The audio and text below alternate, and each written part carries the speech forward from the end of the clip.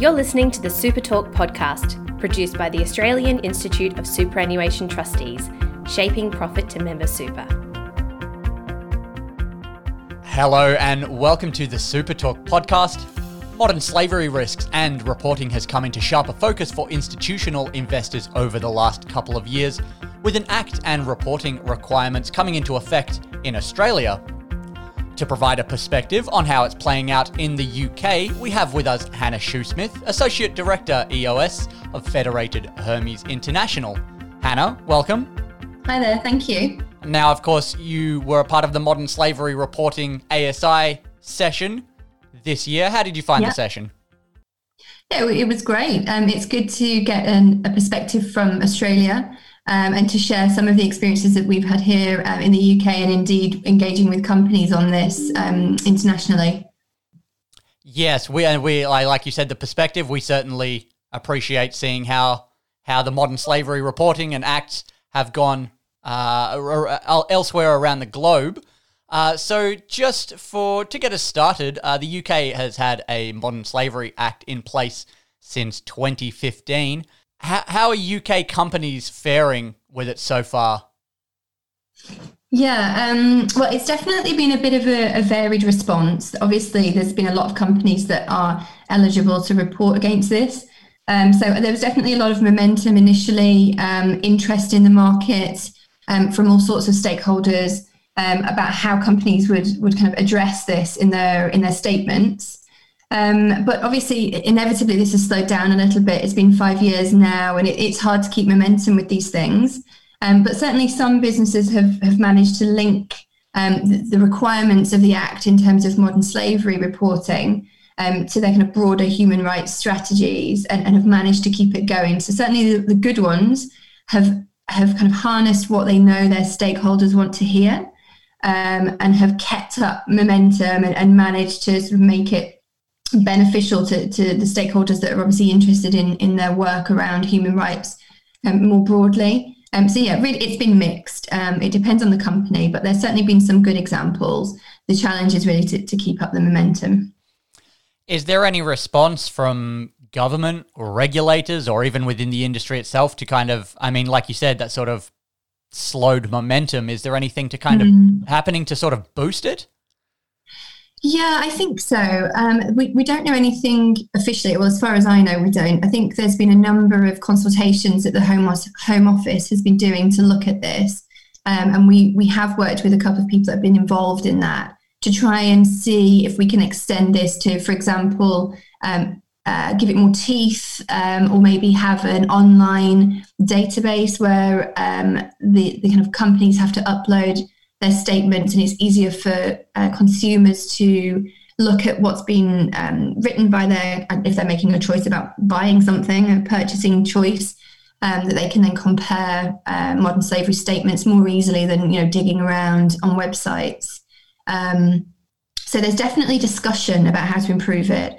And I think we might come on to legislation, but I think what the EU is working on in terms of some potentially mandatory reporting on human rights due diligence may also influence the UK to kind of update the legislation as well. So we hope so.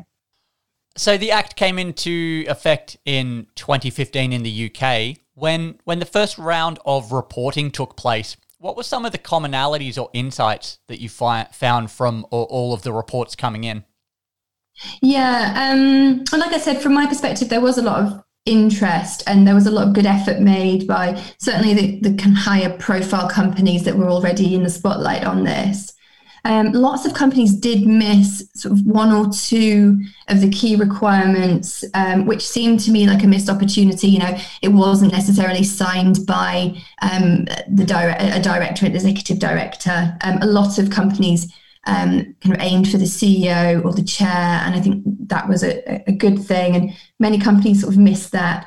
And a lot of them, as we talked at the conference yesterday, a lot of them talk about due diligence and training and policies, but they don't really go into detail about what are the results of the due diligence work and what can they do about it, really. So I think it's understandable. It's a difficult subject.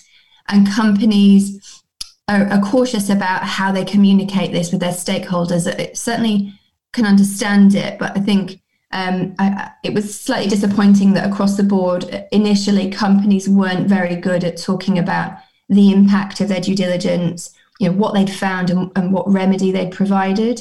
And I think that a lot of companies are still struggling with that now. Do you think there's a high enough level of education about modern slavery risks in the UK then?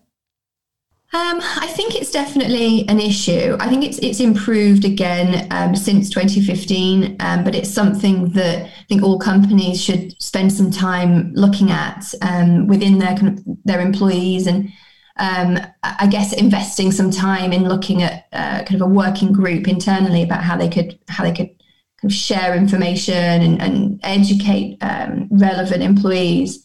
I think it's probably too much for the government to do. There are, lots of good tools out there that are available that NGOs provide. There's lots of kind of reporting guidance that I've seen online. So there is information out there. But yeah, I think companies sometimes just don't have the time to sit down and look at starting off with education. There's also, the challenge of internal alignment. It might be that you have different opinions internally about, even if they know the basics on modern slavery and perhaps even the risks within their supply chains already, they might not feel comfortable in reporting what they've found in their statements. So it might be that their statements don't go into detail, not because they don't really know, but because they don't feel ready to share kind of the information that they've found. And that's, we try to encourage companies to be more open about the issues that they've found and what they've done about it.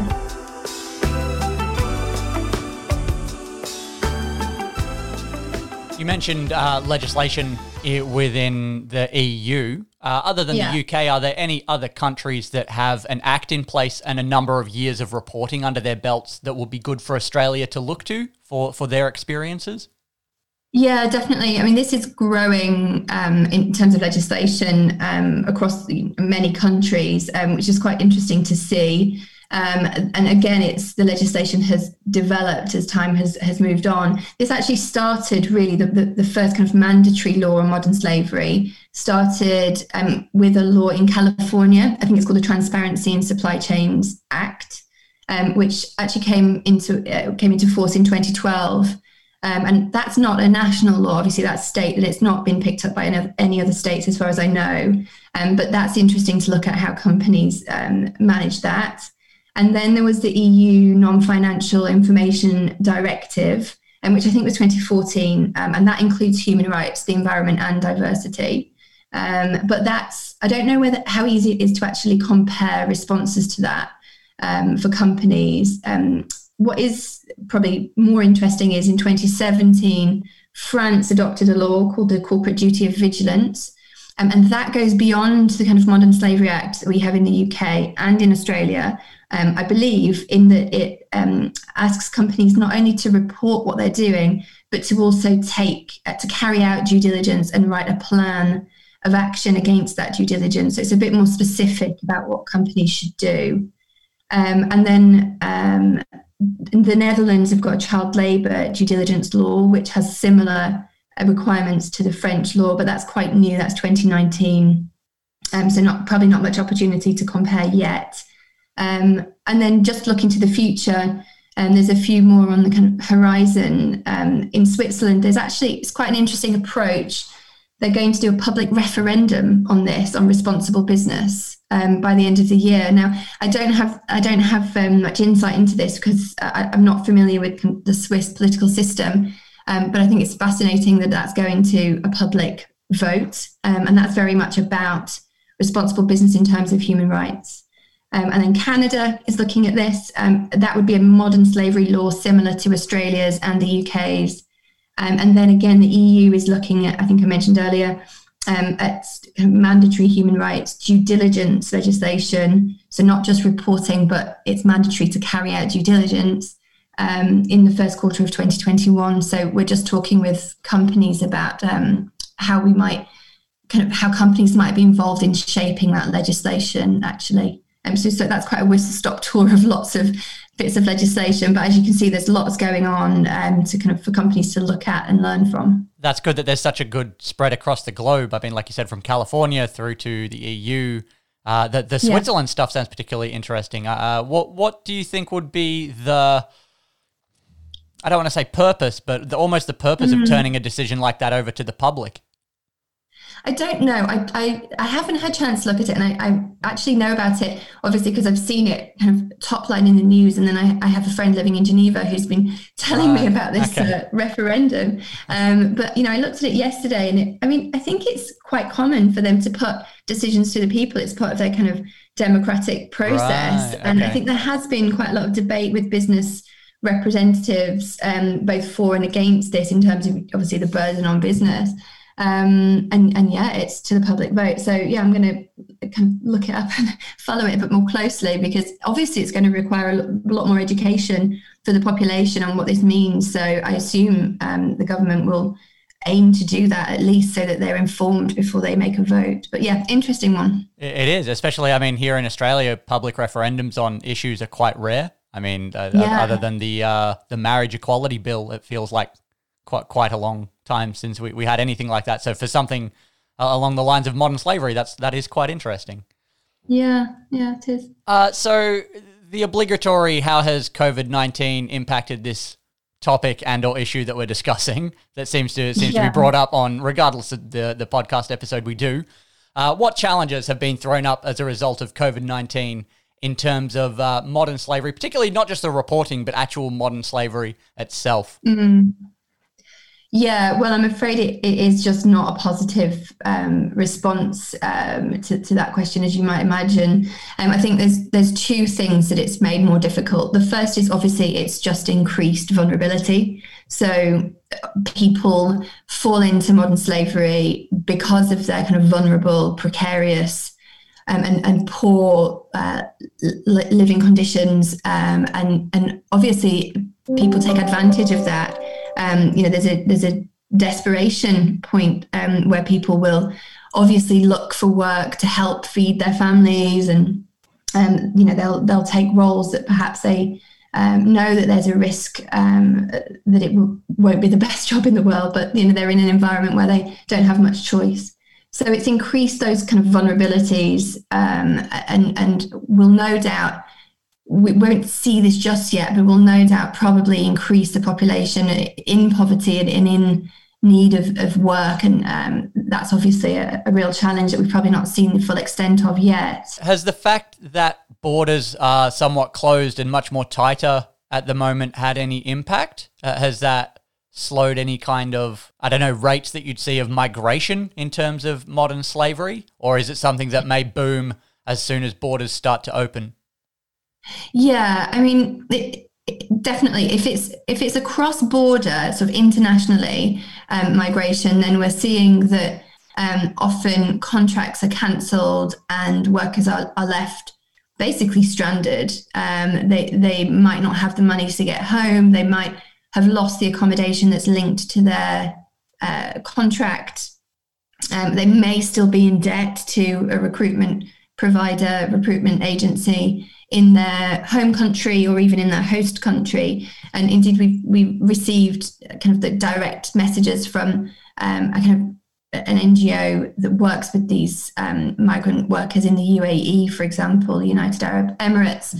And we've been speaking with businesses directly about this. We've also signed a joint investor letter on this particular case in the UAE. But there's also been, even if you just look at internal migration, as it were, from South India to North India, there's also been some issues with governments actually weakening laws that protect workers at this time to obviously try to help business. And the most high profile one we've seen is in Uttar Pradesh in India, that the government has actually exempted businesses from meeting many of the labour laws that protect workers for a period of 3 years. So such a long time. So that's why I'm saying that we don't necessarily know the impact of this yet. But then just on the others, complicate things. It's not just that, I guess, workers' situation is more precarious. It's also that the investigators can't get out there and really get in person and speak with communities and, look at the supply chain, factories or fields, farms. There's a lot of good work being done about remote assessments, but I think it's fair to say it's not the same as being there and speaking with workers. And there's a lot of great work that some real specialised consultancies do about kind of meeting with workers in their local communities and kind of triangulating information rather than, just being in a factory and doing interviews directly, which is often quite difficult to get information. And a lot of that work just can't happen now. So, yeah, I think it is a real shame and will be a few years trying to kind of see the impact of this, I guess, for COVID in general, but in particular on modern slavery.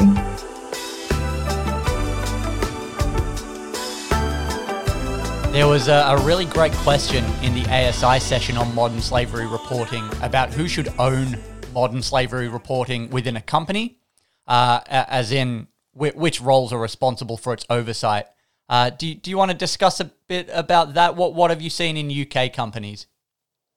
Yeah, I mean, I'm going to be annoying and say it depends. But I mean, obviously, the company needs to decide exactly how it's structured internally. But yeah, what I've seen and what works well is naturally you would want board support for this, so tone from the top and leadership direction. And then for me, what's worked is kind of support from an executive director, from a functional head, usually like a general counsel or a CFO, and then having kind of all your working groups reporting through that line, so that obviously you're aligned on everything from comms to kind of resource focus, how to provide remedy, that work is kind of done internally and agreed on before any work is done in terms of rolling out human rights strategy.